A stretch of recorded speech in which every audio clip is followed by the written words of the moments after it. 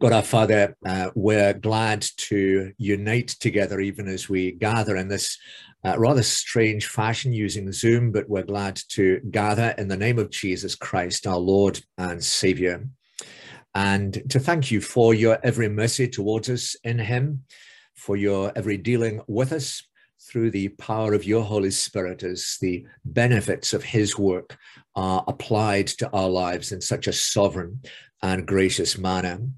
And we thank you that as a part of that, in the wonder of your gracious working, you are pleased to bestow gifts upon your people that we may share together in ministering to one another. And not the least of those gifts has been that gift of teaching. And so we thank you for those gifts that you have given to Duncan and for the opportunity that we have along with him to learn through applying ourselves to this significant period in history and applying our minds to these issues that have a continuing significance.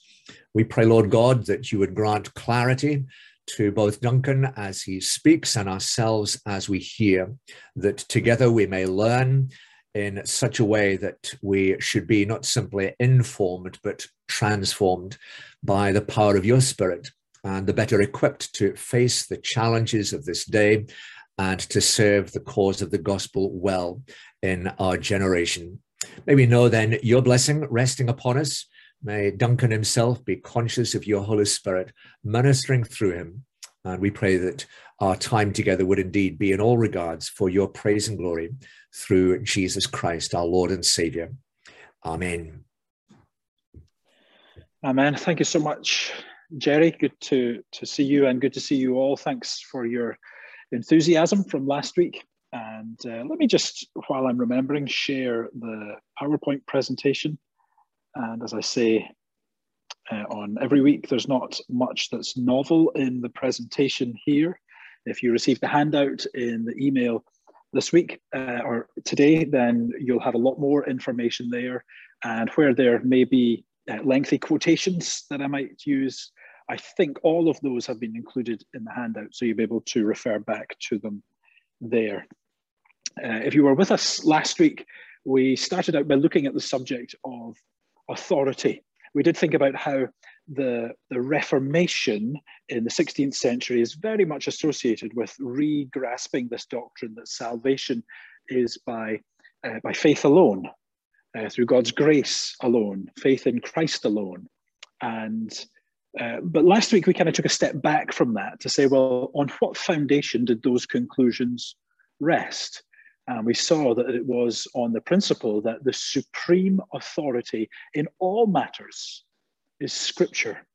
Because of what Scripture is, it is God's word. And because it is God's word that comes to us effectively from the mouth of God, that we can be sure that those words are true, that they are authoritative, and that they are more reliable than the efforts of church councils and anything else you care to imagine.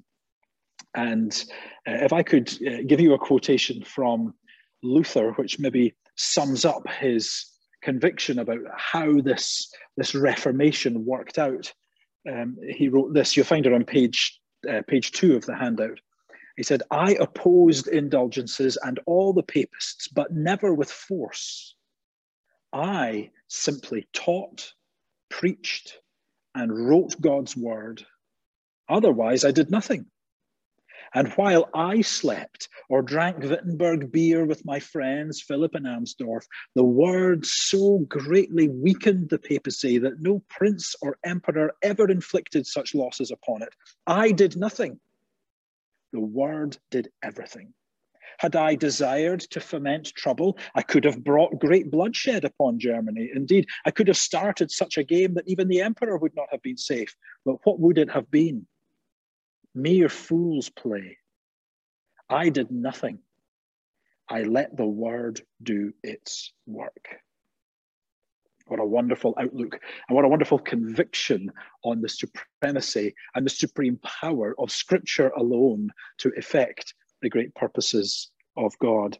And that will be our foundation for the rest of this module. If you weren't with us last week, let me confirm again that this module of 7 weeks, though it is entitled Reformation Theology, I suppose a more simplistic title for it would have been Systematic Theology, because here we're trying to consider some of the key doctrines. What does the Bible say about certain key subjects? And if you're familiar with any tome of systematic theology, they usually are substantial. And we have 7 weeks. So we really wanted to narrow down the scope of our systematic theology. And that's why we settled on Reformation theology, where we're really trying to look into those doctrines that were particularly given renewed attention in the time of the Reformers and by those who have walked in their footsteps. So last week we looked at the subject of authority, saw that Scripture alone has the supreme authority, and tonight we come to a new subject, which is the human condition. It is really how we answer questions like, what am I? How do I stand before God? What does God require of me?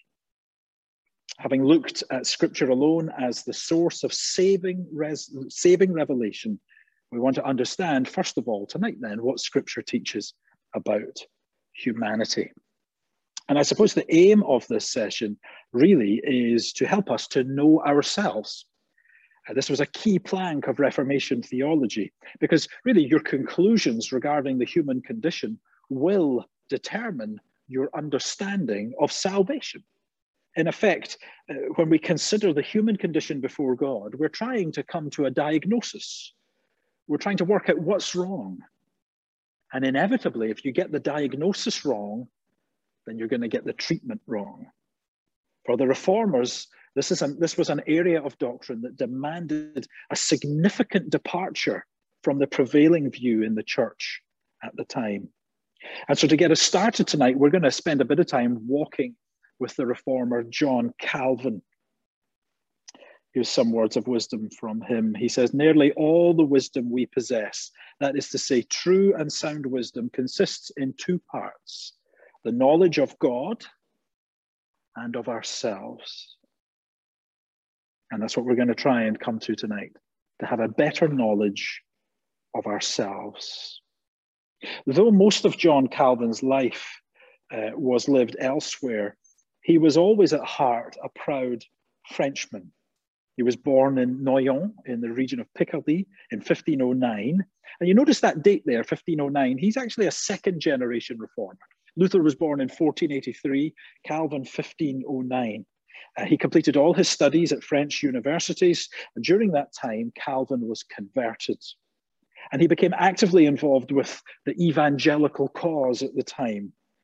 And it got him into some trouble, so much so that he had to flee France for his own safety. He ended up in the city of Basel in Switzerland, where he published the first edition of his most famous work, The Institutes of the Christian Religion, 1536. His motivation for this work, which is a work of systematic theology, was to defend really the Protestant martyrs in France. And he defended them by writing a beautiful preface to the Institutes, which was dedicated, it really was a letter to King Francis I of France. But his other motivation for writing it was, well, what the body of the thing was aimed at doing, which was to give clear instruction on evangelical or Protestant doctrine. Calvin, he moved on to Geneva, where he was elected as their pastor and church reformer. And to say the least, he had a turbulent time of it. He lasted only 18 months, and he was unceremoniously booted out. His reforms were just too radical. And I hope you're sitting comfortably. The sort of radical reform he was advocating was that they should sing psalms in the church. It was most offensive. Anyway, 3 years later, the city called him back. And through him, the Lord did a mighty work in reforming the church, but more than providing a model church in Geneva, that city actually became a center of training for pastors and missionaries, where countless numbers were sent out as ambassadors for Christ. Calvin's understanding of church prioritized the work of evangelism, and he's not often remembered for that. Anyway, his big writing project was his Institutes of the Christian Religion, which underwent a series of of reorganizations and expansions. And initially in 1536, it had 6 chapters. And by the time he'd completed it in 1559, it had grown to 80 chapters. Listen to what he himself says about his motivations for writing. You find this on page 2 of the handout. He says, although Holy Scripture contains a perfect doctrine to which one can add nothing, yet a person who has not much practice in it has good reason for some guidance and direction, to know what he ought to look for in them. It is very necessary to help in this way those who desire to be instructed in the doctrine of salvation. Consequently, I was constrained according to the ability that the Lord gave me to undertake this task. This is one of the beauties of Calvin being placed really as a second-generation reformer, because the truth is Luther did not do, and in fact could not do, this sort of thing, to systematize his thoughts in this way. Calvin was a different beast from Luther. Even though they agreed on so much, he was gifted in different ways. Calvin was of a much more timid nature than Luther. He would not have been able to do what Luther did. He was a man for his times. And Calvin wrote what may have been, outside of the Bible itself, the most influential book of the Reformation, his Institutes. And the Institutes are thorough, a thorough covering of systematic theology. They're well ordered, and overall they are divided into 4 books with many chapters and below. And it's worth me just showing you the order of it. And I hope it would actually whet your appetite to go and investigate some more. In book 1 of the Institutes, Calvin considers the knowledge of God, the Creator. And there he speaks about the nature of Scripture. He speaks about the nature of God, how he is triune. He speaks about creation, about how God upholds creation, about God's providence in the midst of that. And then you come to book 2, where he speaks of our knowledge of God, the Redeemer. So you see how he's moved on, God, the Creator. Now we think about God as Redeemer, where he's going to speak about the fall, human sinfulness, the place of the law, Christ as mediator, and his work of redemption. Then in book 3, he comes to the way in which we receive the grace of Christ, its benefits and effects. So there he speaks about the nature of saving faith. What is regeneration, repentance, justification, predestination, resurrection? And then in the 4th book, he speaks about the external means by which God invites us into the society of Christ. So there he speaks about the doctrine of the church, the sacraments, the relationship between the Christian, the church, and government. So it really is a thorough undertaking. And I would say this work has not lost any of its clarity or any of its value in the 480 years since it was published. And incidentally, Banner of Truth fairly recently published a single volume edition of Calvin's popular 1541 edition of the Institutes. It looks something like this. It's more streamlined than the final edition, though maybe doesn't look streamlined from there. It's more streamlined than the final edition. And you would be blessed to get a hold of it. Really just a lot of plain opening up of the Scriptures to show us what is plainly there. Really wonderful. So let's walk with Calvin for a little while. The Reformers, they held a view of both the remarkable dignity and honor and capacity that belongs to human beings as those who are created in the image of God. And yet also they had this clear view on the depths of the depravity of sin in human being. Indeed, Calvin goes on in his discussion. Again, this is on, I think, page 2 of our handout. He says, quite clearly, the mighty gifts with which we are endowed are hardly from ourselves. Indeed, our very poverty better discloses the infinitude of benefits reposing in God. The miserable ruin into which the rebellion of the first man cast us especially compels us to look upward. He says you can find wonderful capacities in human beings, But the closer you look at those impressive capacities, the more clearly we see that their true fullness doesn't come from us, because we are in sin, but they must come from God.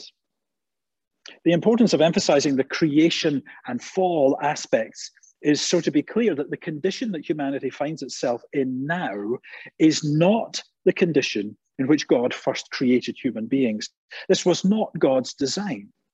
Calvin, when he gets to the subject of knowing ourselves, understanding the human condition, in his Institutes, he sums up the knowledge that we ought to have into two strands, which really are answering two questions. First of all, it's to ask, why was I made? And second of all, it's to say, and what are my abilities?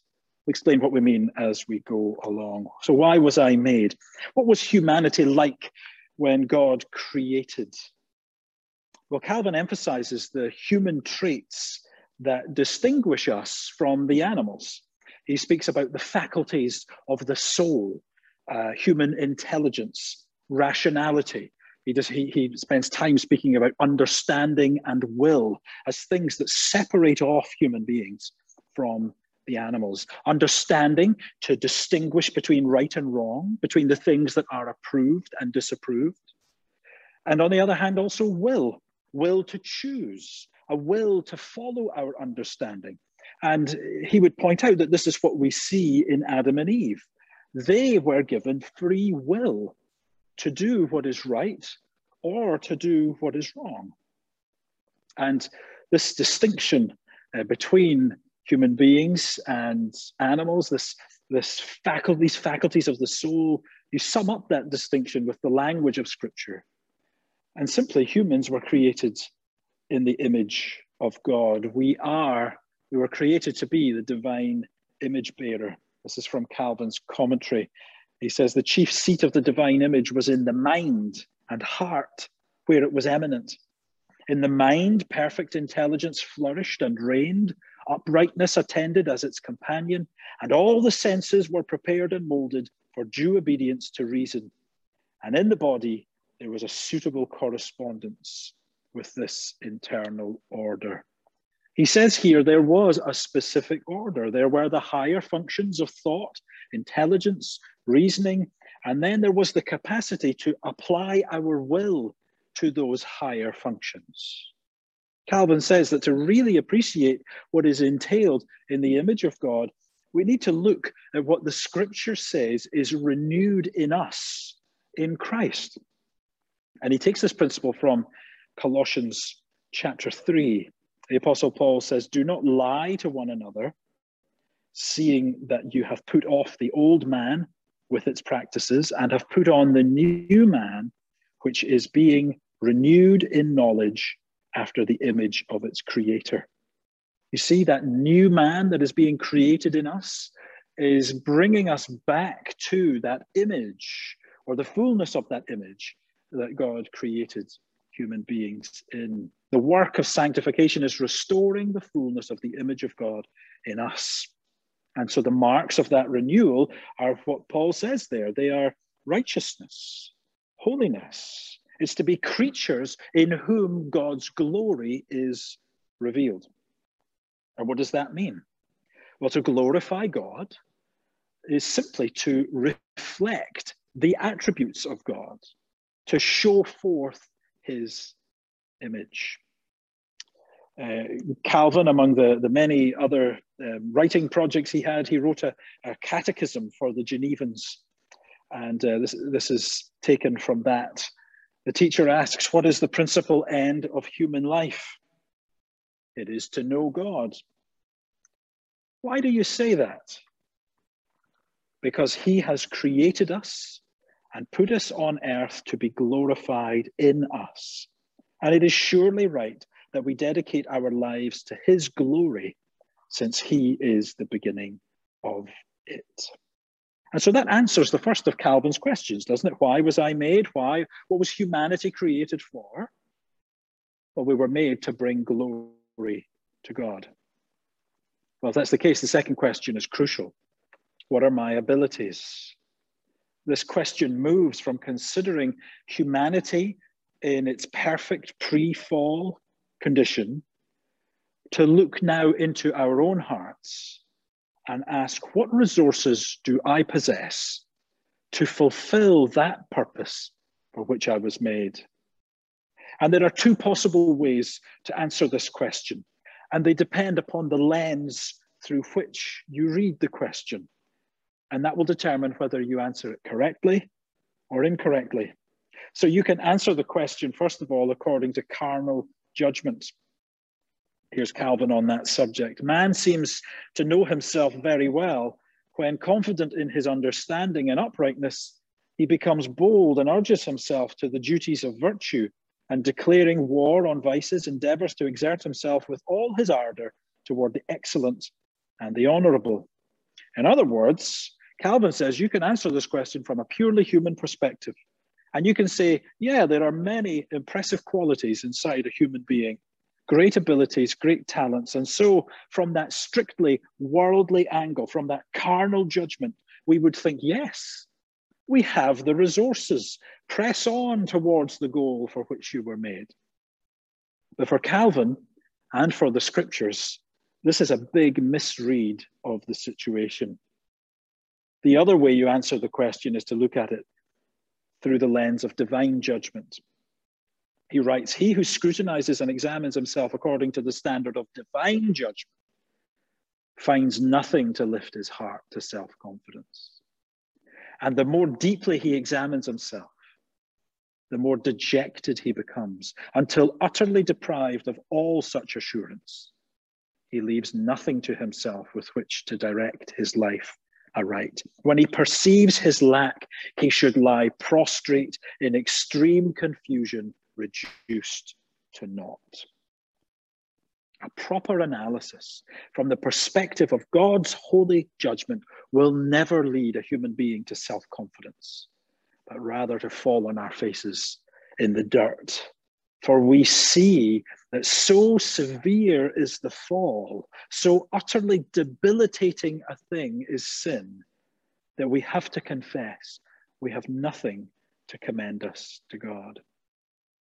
Well, let's turn to the scriptures now to confirm this. And to help us, first of all, we're going to turn to Genesis chapter 3. So if you have a Bible to hand, it would be good if you could turn to Genesis 3. In Genesis 2, of course, God creates the man and the woman, places them in the garden, and provides them with one law: do not eat of the tree of the knowledge of good and evil. And it was a command that was given to test Adam's obedience and to prove that actually Adam is willingly under God's rule.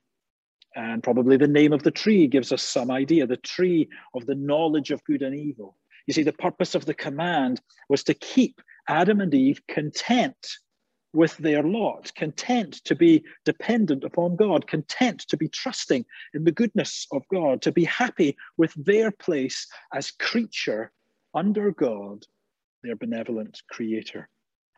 Well, let's read where it all comes unstuck. Genesis 3, verse 1. Now the serpent was more crafty than any other beast of the field that the Lord God had made. He said to the woman, did God actually say, you shall not eat of any tree in the garden? And the woman said to the serpent, we may eat of the fruit of the trees in the garden. But God said, you shall not eat of the fruit of the tree that is in the midst of the garden, neither shall you touch it, lest you die. But the serpent said to the woman, you will not surely die. For God knows that when you eat of it, your eyes will be opened, and you'll be like God, knowing good and evil.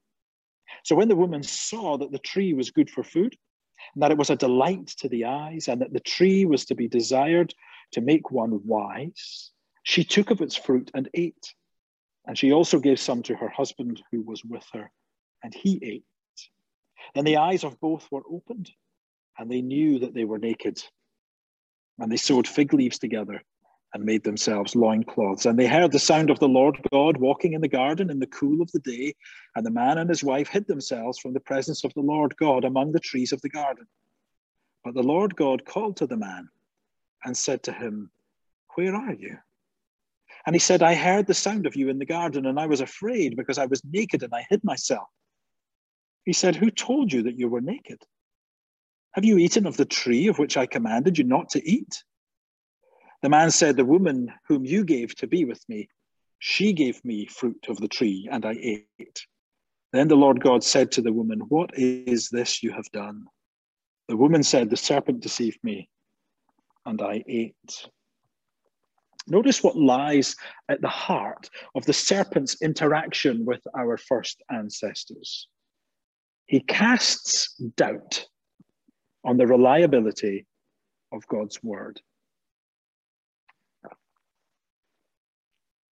And in so doing, he therefore casts doubt on God's character. Isn't that the serpent's case? God doesn't have your best interests at heart. It's God who's holding you back. God couldn't bear it if you became as wise and as knowledgeable as him.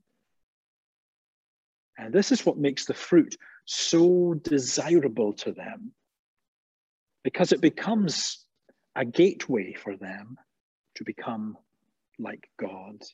It's a means by which they will no longer need to be creatures dependent upon God, but rather to be their own gods. So what was Adam's sin? And I want you to note, even though Eve is the first to take a bite, we are told that Adam was with her. It seems he heard the whole exchange and he did nothing to intervene. Significant enough to condemn the whole human race. What is this sin? Well, Calvin contends that it was pride that was the beginning of all evils. Yes, Adam was disobedient. By that disobedience, all fell into condemnation, but at its root was an unfaithfulness to God that led to ambition and pride in his heart as he wanted to grasp for himself more than God had given him. It was a desire to unseat God. And this prototype of sin in Genesis 3, it really is a lesson in what all sin is. It is the failure to trust God. And the battle against sin is always the battle, rather, to trust God, to have faith in his word, than to believe the false narratives that are thrown at us every day by the evil one.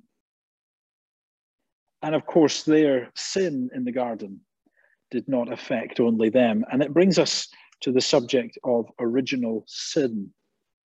Adam's separation from God was, as God warned it would be, it was the death of Adam.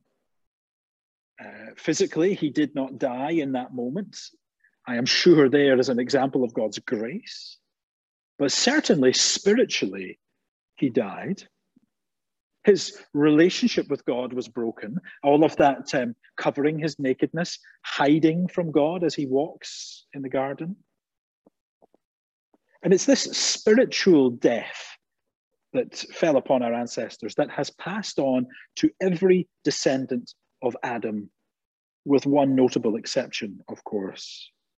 Now, before we go into this doctrine, I want to take you back to an ancient debate on this issue, one that actually goes all the way back to the early 5th century. And it was a debate that was started by a British theologian called Pelagius.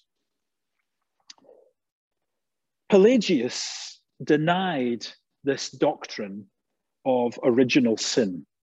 He did not accept that inherent in every human born into this world is this inherited defect.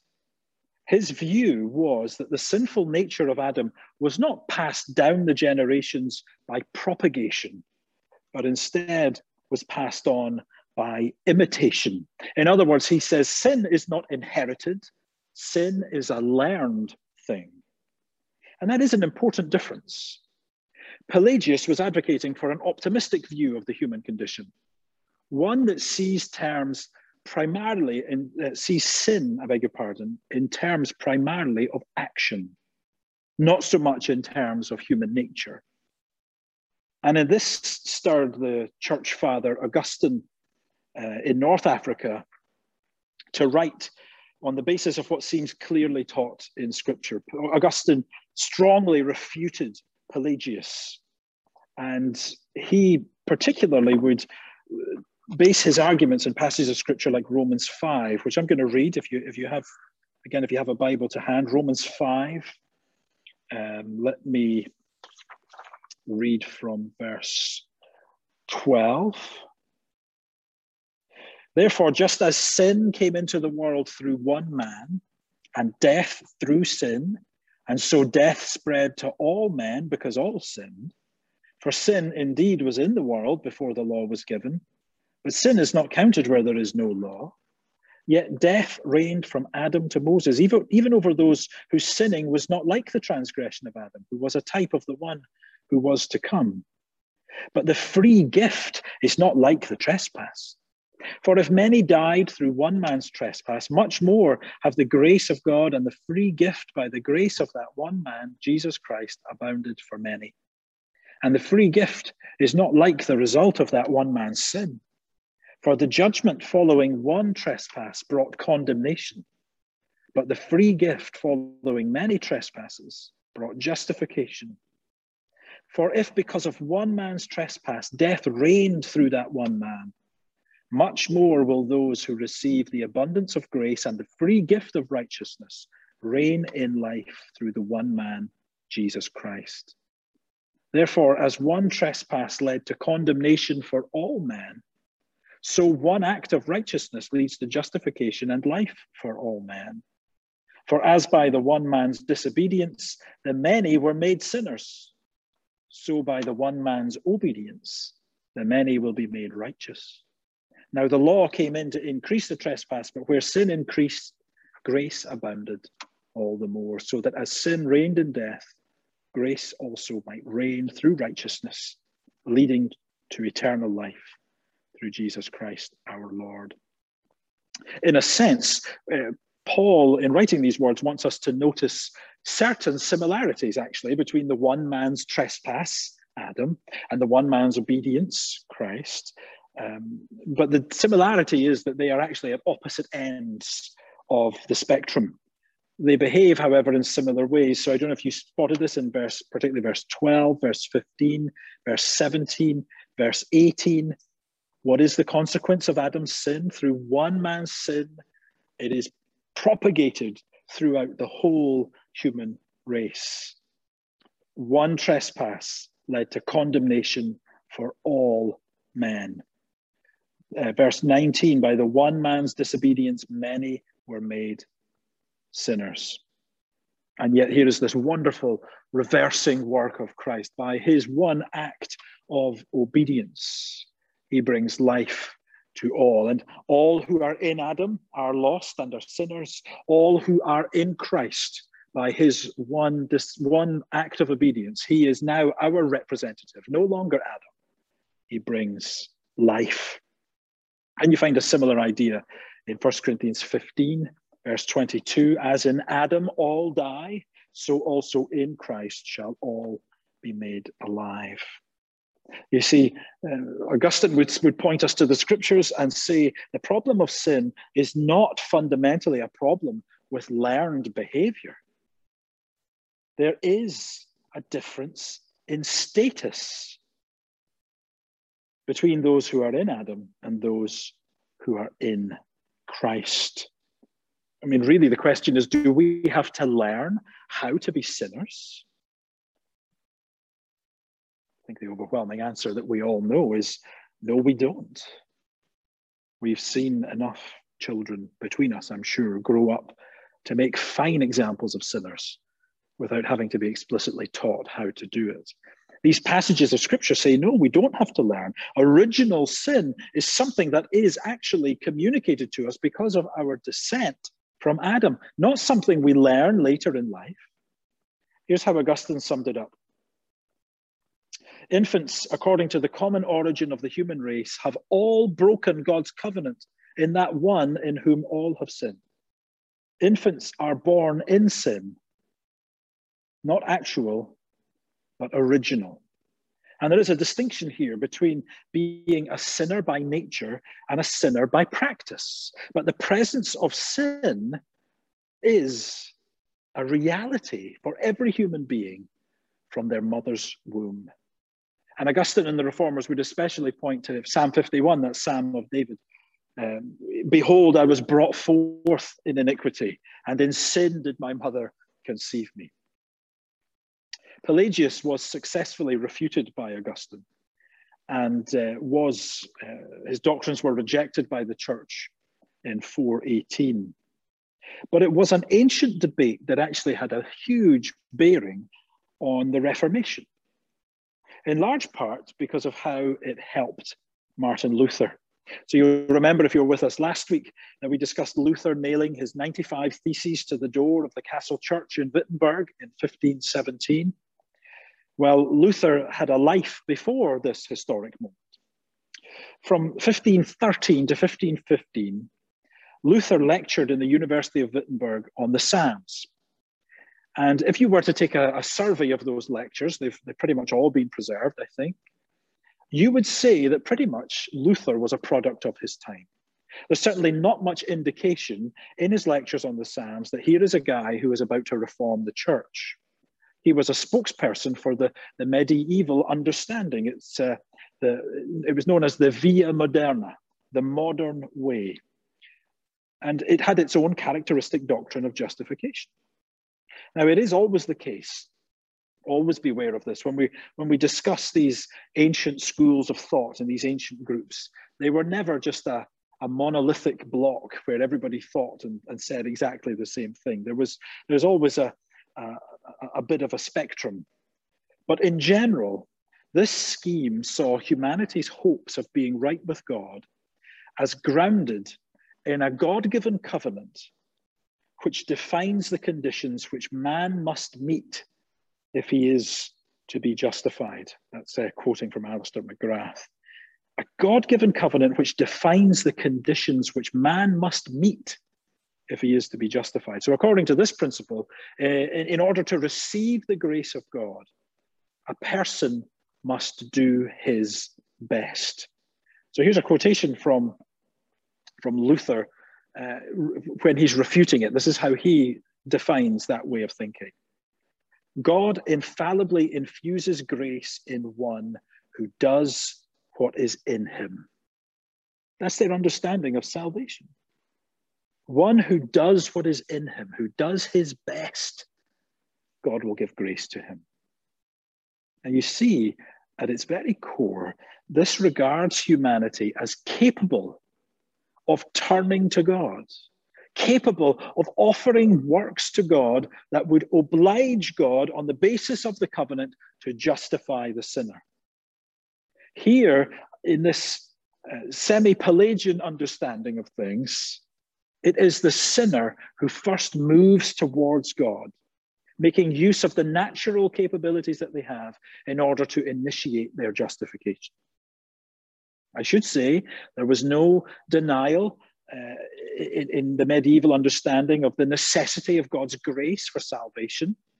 They went to great lengths to show that the best of human works, they possess no inherent value in themselves. They're only acceptable to God because he chooses to attribute value to them. However, the ability to respond to God was seen as a natural endowment, that it was present in every human being.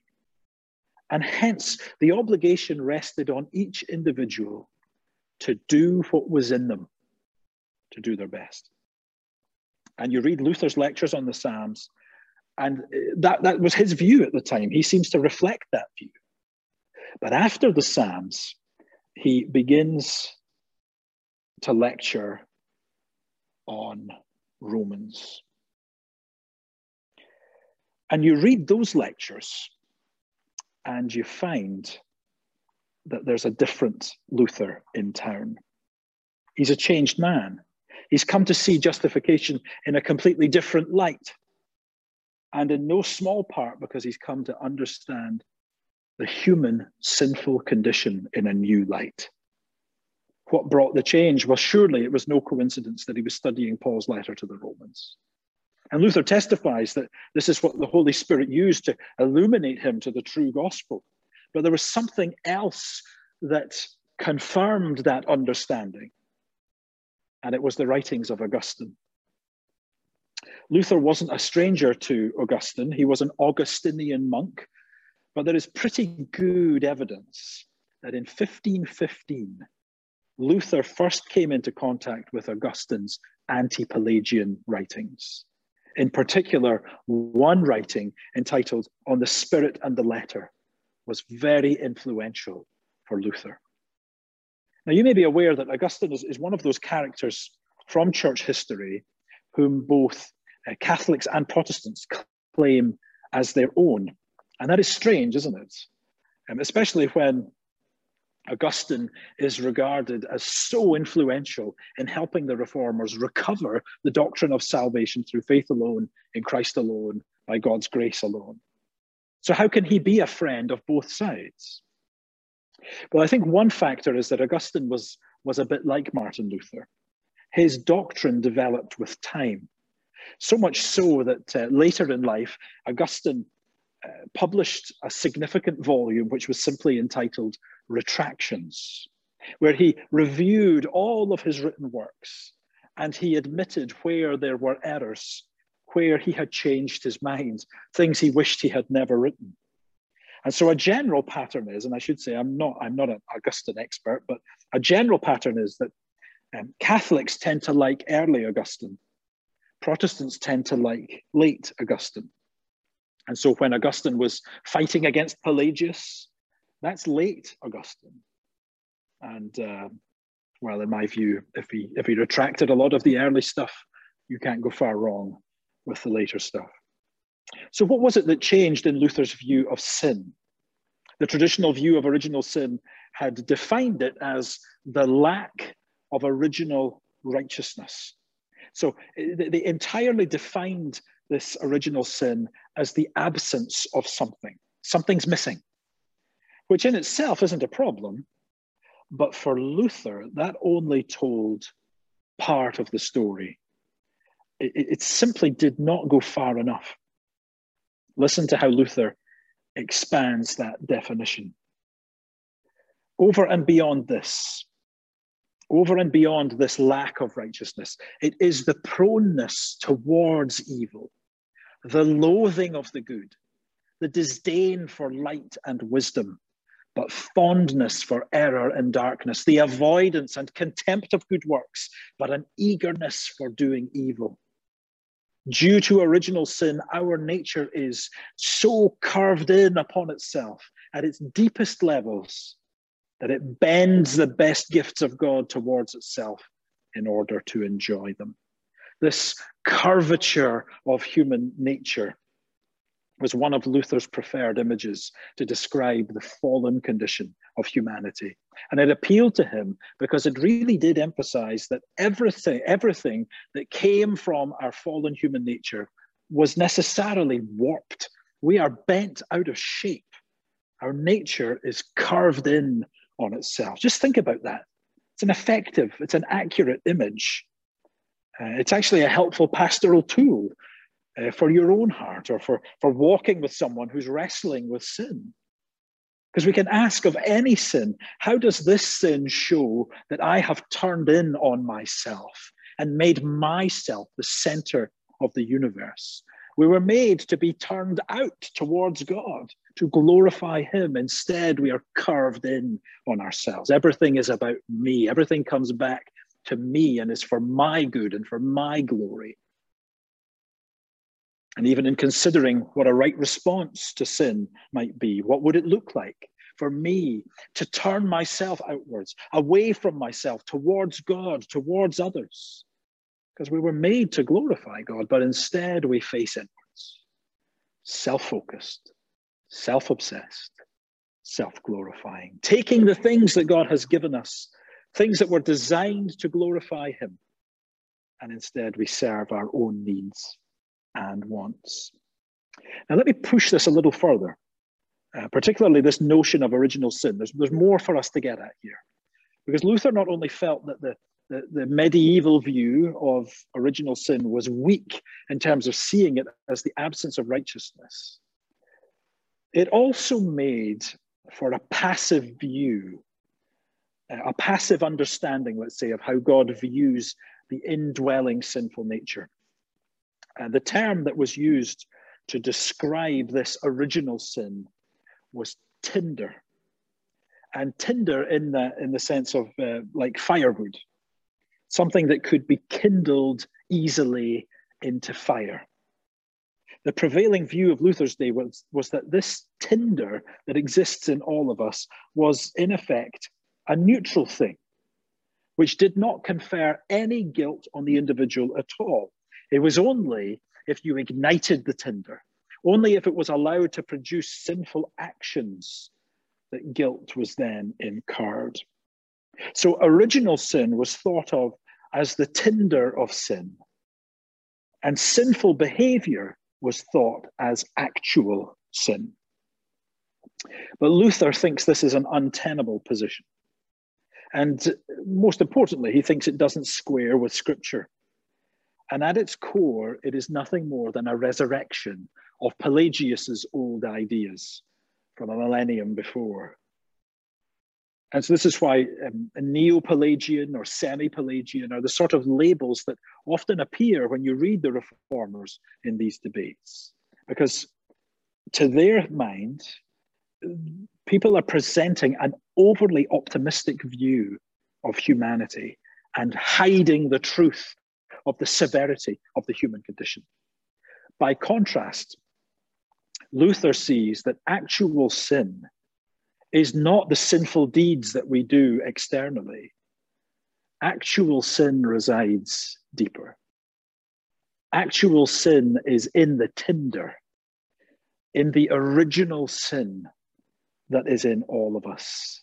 That original sin is not a neutral thing, but something that infects the entire person, so that what we see in sinful behavior is actually the fruit of sin that already exists within.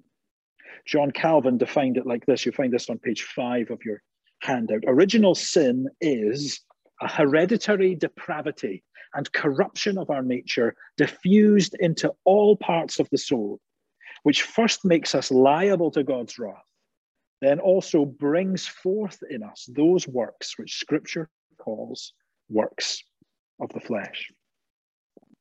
And a passage of Scripture that really helps us here, and I'm going to turn there, is Ephesians chapter 2. And this is really such an important passage of Scripture. I think most weeks of this module we're going to read from Ephesians 2.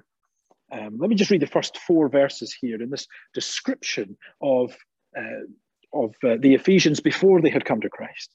Ephesians 2, verse 1. And you were dead in the trespasses and sins in which you once walked, following the course of this world, following the prince of the power of the air, the spirit that is now at work in the sons of disobedience, among whom we all once lived in the passions of our flesh, carrying out the desires of the body and the mind, and were by nature children of wrath like the rest of mankind. But God, being rich in mercy, because of the great love with which he loved us, you see, then goes on to speak about God intervening. But look how deeply sinful the human condition is in those first 3 verses. He tells them, by nature, we are children of wrath. We have an inherited condition that does not cause us to stand neutrally before God in any sense, but condemns us. Now, I would say, now more than at any time, evangelicals in particular are struggling to find their way in this area. We have often rightly heard that to be tempted is no sin, but to give in to temptation is to sin. But we need to be very careful about how we think about that, because let me read to you from James. I've got this on the handout here. James chapter 1. James says, let no one say when he is tempted, I am being tempted by God. For God cannot be tempted with evil, and he himself tempts no one. But each person is tempted when he is lured and enticed by his own desire. Then desire, when it has conceived, gives birth to sin, and sin, when it is fully grown, brings forth death. So, for example, when we read of the temptations of Jesus Christ, we must acknowledge that there is a difference between what temptation meant for him and what it means for us. And the difference is precisely because of this tinder that we've been speaking about. Jesus did not have this original sin within him. He did not have a sinful nature. And so there was nothing inside of Jesus that ever desired sin. In contrast to us, well, our temptation to sin is something that comes from our hearts. We are lured and enticed by what? By our own desire. James does not allow us to say, he made me do it. The devil made me do it. He says the reason for your sin is in here. And this has become a really hot topic, especially when discussing issues around sexuality, in particular same-sex attractiveness. And the way that this is handled in some quarters, there is a very real danger that we forget that tendencies to be drawn towards sinful behavior are not in themselves neutral desires. They are not the expression of some unbiased and non-moral part of us. They come from the heart. They are a reflection of the tinder of sin that lies within us. And so we need to make sure that we continue to battle sin as believers, but we make sure that we battle sin in the heart. We're not just looking to put up external barriers to stop us from sinning, although anything that stops us from sinning is surely positive, but we fight sin in the heart, in the thought life, in the core of our being, because actually we've come to understand that this is where sin really resides. So tinder, our sinful nature, is sin. We are culpable for that sin in our nature. And sinful actions are merely the fruit of the sin that already exists within us. Which leads us into the very important spiritual principle of the tree and its fruit. And this takes us to page 6 of our handout. And we start into this subject of the tree and its fruit. I think if you were to guess who the most influential figure on the worldview in the medieval church was, you probably wouldn't come up with the answer Aristotle. But that is the case. Aristotle lived and wrote in the 3rd century BC, 3rd or 4th century BC. His works appeared really as they were much later when they were translated into Latin in the 12th, 13th century. And one of the great theologians who reconciled Aristotle's philosophy with Christian thought was Thomas Aquinas. I've got a quotation here from Aristotle's Ethics.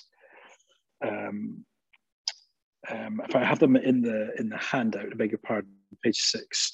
The virtues then come neither by nature nor against nature, but nature gives the capacity for acquiring them, and this is developed by training. It is by our conduct in our interactions with other men that we become just or unjust. In other words, Aristotle's view of how we attain to the virtuous, he says, well, to be righteous, you must first do righteous.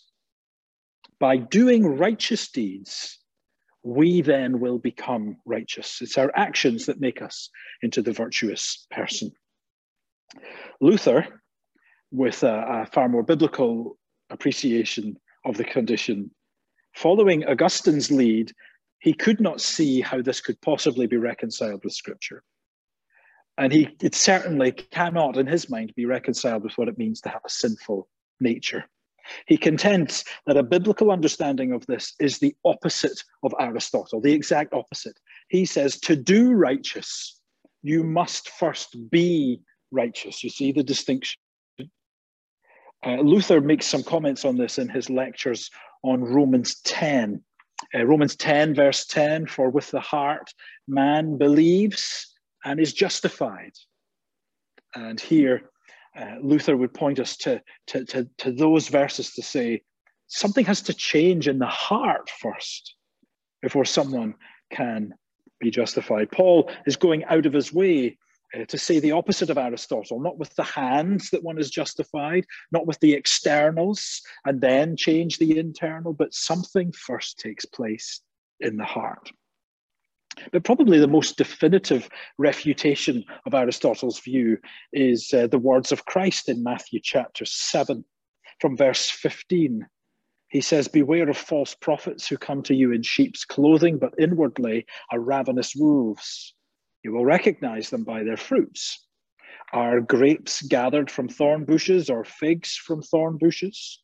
So every healthy tree bears good fruit, but the diseased tree bears bad fruit. A healthy tree cannot bear bad fruit, nor can a diseased tree bear good fruit. Every tree that does not bear good fruit is cut down and thrown into the fire. Thus you will recognize them by their fruits." Jesus' question is, how can a bad tree bring forth good fruit? Aristotle, how can a human being with a sinful nature do righteous things to make himself righteous? As Luther would point out, Aristotle and all who have followed his lead have got cause and effect mixed up. Because of sin, we are a bad tree. So we cannot produce anything other than bad fruit. And this is why moralism is such a killer in the church. And by moralism, I mean preaching that doesn't preach the gospel, doesn't preach God's grace, but gives people little life lessons about following the example of good conduct that you might see somewhere in the Bible, rather than saying you're a sinner who cannot do good before God. You need to trust in Jesus Christ, depend upon his grace. That's the gospel that people need to hear. But what often it is replaced with is moral teaching. And it's a killer. And in general, if you see a preacher's message advertised as something like 10 steps for a better marriage, a better home, or your best life now, run as far away as you can, because it is almost certainly not going to be gospel preaching. Because instead, it's the sort of preaching that calls people to be what they cannot be. Be a Daniel, be a David. Well, no. The human condition is such that telling us just to be this or that, to live an upright life, that's no good. We don't have it in us. It's this approach that means that we are perpetually treating symptoms and never treating the disease. If a bacterial infection is causing you to feel sick and the doctor says, well, we can give you something for the nausea, that is not good enough. You need something that's going to treat the infection. And so with the sinful nature, to go around saying, well, we can give you something for the nausea, that's no good. The heart is desperately wicked and needs the gospel of Jesus Christ in order to rescue us. It doesn't stop there, because this sort of moralistic understanding, it affects the character of a whole church community. It leads to legalism. It results in a group of people who have a rigorous rule book, who have a sense of their duty to be right with God. And it results in this kind of transactional mindset where, well, I'll do my bit in the expectation that God will do something for me in return. And maybe that thing he'll do for me in return is give me eternal life. Maybe he'll give me an easy life now. Friends, this is not Christian thinking. This is not the gospel. It is the old problem of listening to Aristotle, who says, well, you know, to be righteous, you must first do righteous. It's confusing the fruit with the root. Preaching that never moves beyond moralism is preaching a message devoid of grace, at least lacking in grace. And that is Luther's beef with Aristotle. Now, the argument comes back, understandably, and says, well, come on now. The unregenerate, the person who's not a believer, they perform good works, don't they? And Luther doesn't deny that. He doesn't deny that sinners do good works in the eyes of men. But he does deny that they do or even can do good before God. And to prove this, Luther draws from Augustine. Remember I said that work of Augustine's, The Spirit and the Letter. Luther draws from Augustine, where Augustine explains a passage in Romans 2. So let me read the passage first, and then I'll read you what Augustine had to say about it. Romans 2, from verse 17. The Apostle Paul, he says, if you call yourself a Jew and rely on the law and boast in God and know his will and approve what is excellent because you're instructed from the law, and if you are sure that you yourself are a guide to the blind, a light to those who are in darkness, an instructor of the foolish, a teacher of children, having in the law the embodiment of knowledge and truth, then you then who teach others, do you not teach yourself? While you preach against stealing, do you steal? You who say that one must not commit adultery, do you commit adultery? You who abhor idols, do you rob temples? You who boast in the law, dishonor God by breaking the law. For as it is written, the name of God is blasphemed among the Gentiles because of you. Now here's Augustine's comment on those verses. You'll find this in page 7 of the handout. He writes, even those who did as the law commanded without the help of the Spirit of grace did it through fear of punishment and not from love of righteousness. Thus, in God's sight, there was not in their will that obedience which to the sight of men appeared in their work. They were the rather held guilty for that which God knew they would have chosen to commit if it could have been without penalty. And so for Luther, such is the spiritual impotence of fallen man, that even though the outer man applies himself diligently to good works, the inner man is filled to overflowing with opposite lusts and desires. Indeed, to strive to one's own justification is to reject the need of grace. It is to place confidence in one's own ability to obtain spiritual happiness, something Luther had discovered from bitter personal experience he really was not up to. Last week, we spent a bit of time considering Luther's 95 Theses, which he posted on the door of the church in Wittenberg. But not so famous was a similar posting that he made almost 2 months before that famous one, back in September 1517. And these were the 97 Theses, labeled a disputation against scholastic theology. The scholastics were simply the scholars of the day. And it is an effort to tackle this Aristotle-influenced view of sin. Here are a few of those theses that he posted. Number 39, we are not masters of our actions from beginning to end, but servants. Number 40, we do not become righteous by doing righteous deeds, but having been made righteous, we do righteous deeds. 75, the grace of God, however, makes righteousness abound through Jesus Christ because it causes one to be pleased with the law. 76, every deed of the law without the grace of God appears good outwardly, but inwardly it is sin. So you see the fullness here of Luther's picture, taking his lead from Augustine as well, that the best we can ever do is to fight against our inward self, to have some sort of outward compliance. But actually, it's not our desire. It's not our deepest desire. We don't desire to do what is right and good in the sight of God. And in fact, if we could get off scot-free, we would rush off and do whatever we could. We would launch ourselves into sin. Luther says that's the best you can get if you're working on yourself. If you're depending upon your own self to be right with God, you're saying, I can do this without God's grace. And actually, it is an offensive thing. It may look good before human beings. It may even be charitable and helpful to your fellow human beings. But in God's sight, it is done rejecting his grace. And so it's time to introduce you to another important figure from the time of the Reformation, a man by the name of Erasmus of Rotterdam.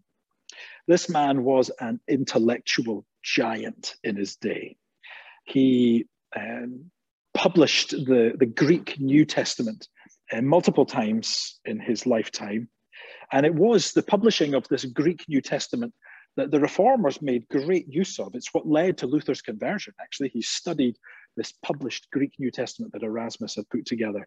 And Erasmus was also a strong advocate of reform in the church. In his mind, he was very clear that corruption in the church needed to be dealt with. It was untenable.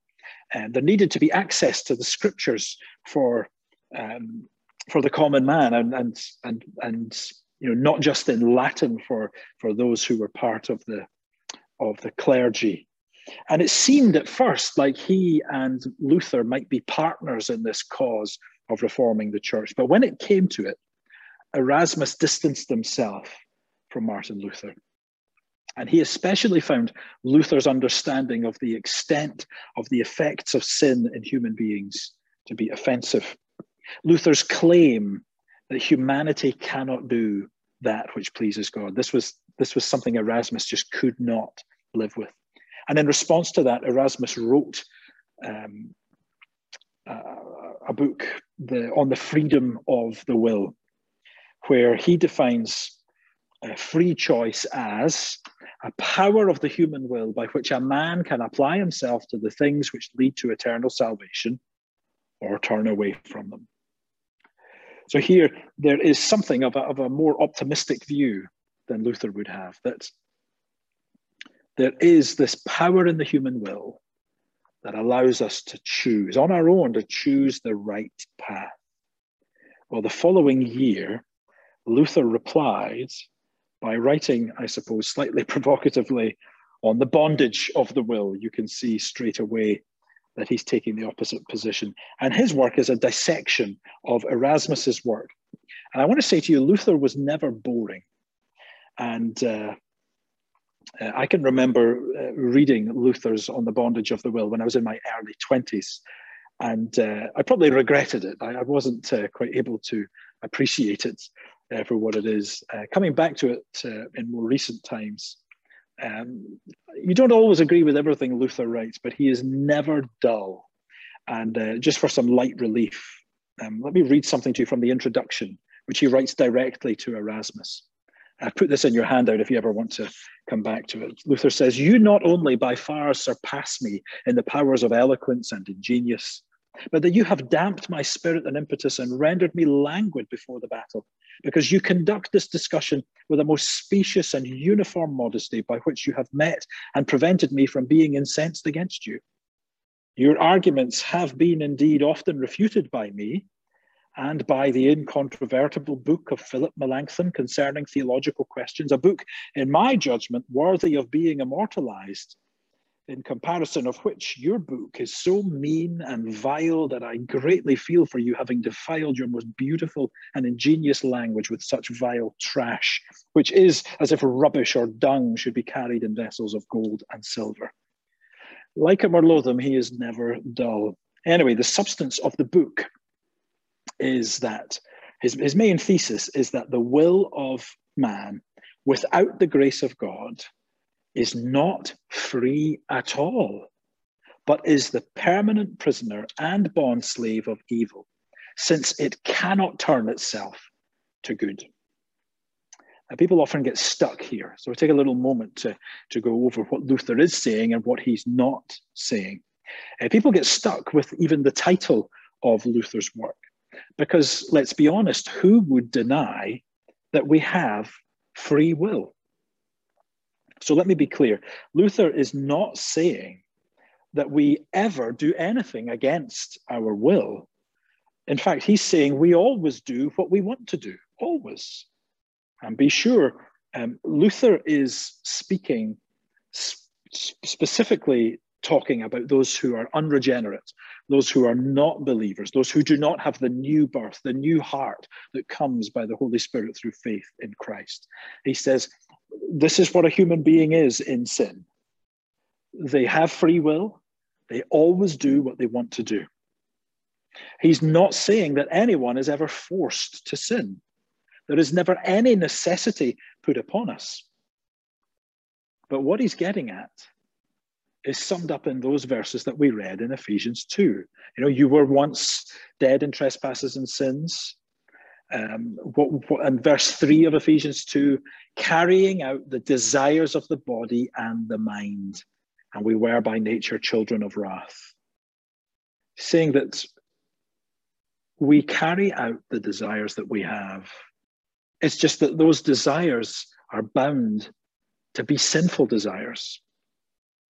His debate with Erasmus about the depth of the effects of sin, Luther is making the case that it goes to the deepest part of who we are. It goes right into the human heart. And there it controls the human soul. It carves the soul in on itself. It molds the things that we love, that we long for. And it means that we do not long for God. And so there is not a decision that you ever made in your life that was against your will. But believe me, unless God intervenes, we will never of our own selves desire God. Because this is the nature of sin. This is what it does to the once glorious, image-bearing human condition. The differences in position between Erasmus and Luther are not small. This is not a minute gap between these guys. This is not just a technical debate about the use of words. For Erasmus, he says the problem is we just need to be whipped into shape. And that's why the church is there, to knock us into shape, to force us to sober up and to take our duties seriously. For Luther, you don't have the resources to shape up. Not all the whipping into shape in the world will make you shape up. The core of the Christian life is not about what we do. It is not about doing our duty. Those are the outworkings of having true spiritual life, which we need to receive from God as his gracious gift. As the Lord Jesus said in his prayer in John 17, this is eternal life, that they know you, the only true God, and Jesus Christ, whom you have sent. It is in knowing Christ that we gain eternal life. We do not have it in us to do what God requires. So what do we make of this? To spend a whole evening speaking about the lostness of humanity, to spend a whole evening really burrowing in as far as we can see the full depths of how much sin has corrupted us deep in our hearts is a depressing thing, isn't it? And I think if we stopped there, it would cause us to despair. Because overwhelmingly, it is true, the reformers had a very pessimistic view on human capabilities. But that's because they had a strong understanding, a biblical understanding, I would contend, of the seriousness, the pervasiveness, the destructiveness of sin. We've considered the presence of sin as descended from Adam, how deeply that affects human beings. And it's a frightening, shocking subject. And we could have gone into a bit more about what that means in the sight of God. We could have done a study of the holiness of God, just to magnify that sinfulness all the more. But let it suffice for us to see what it means to be a fallen human being, lost and enslaved in sin. The language of Ephesians 2 was that of death, wasn't it? Dead in trespasses and sin. And this should not be controversial. But if the diagnosis is death, then holding out for the dead person to get himself up, to dust himself down, to whip himself into shape, to commend himself to God, is as preposterous as it gets. Dead people do not move even an inch towards God. If the dead are going to come to life, then they need to be brought to life by the life-giving breath of God. They do not have it in them. And this is precisely what God does for his people. And so here is the upside of what we've been doing tonight. You could say how thoroughly depressing, but there is an upside to this, because actually the fuller your understanding of sin, the fuller the understanding of how lost you were outside of Christ, then the fuller and richer your understanding of grace becomes. That principle that we did read from Romans 5 surely applies. Where sin increased, grace abounded all the more. And that's actually happening tonight as we appreciate just actually how great sin was. In a sense, we never appreciated just how sinful we were. How much more is the joy of seeing grace that abounded to a sinner like you and me. Even when we were dead in our trespasses and sins, God made us alive together with Christ. By grace you have been saved. If you lose the biblical message about sin, then you lose the biblical message about the amazingness of grace. It's when you grasp the severity of sin that suddenly you grasp the severity of the cross. Then you grasp the depths of the love of Jesus Christ. Yes, when you recognize yourself in that description of human sinfulness and lostness, then how can you ever look at the cross of Jesus in the same way again? We see, Tim Keller puts it something like this: when you look at the cross, you see that you are more lost than you ever realized, but that you are more loved than you could ever have dreamed.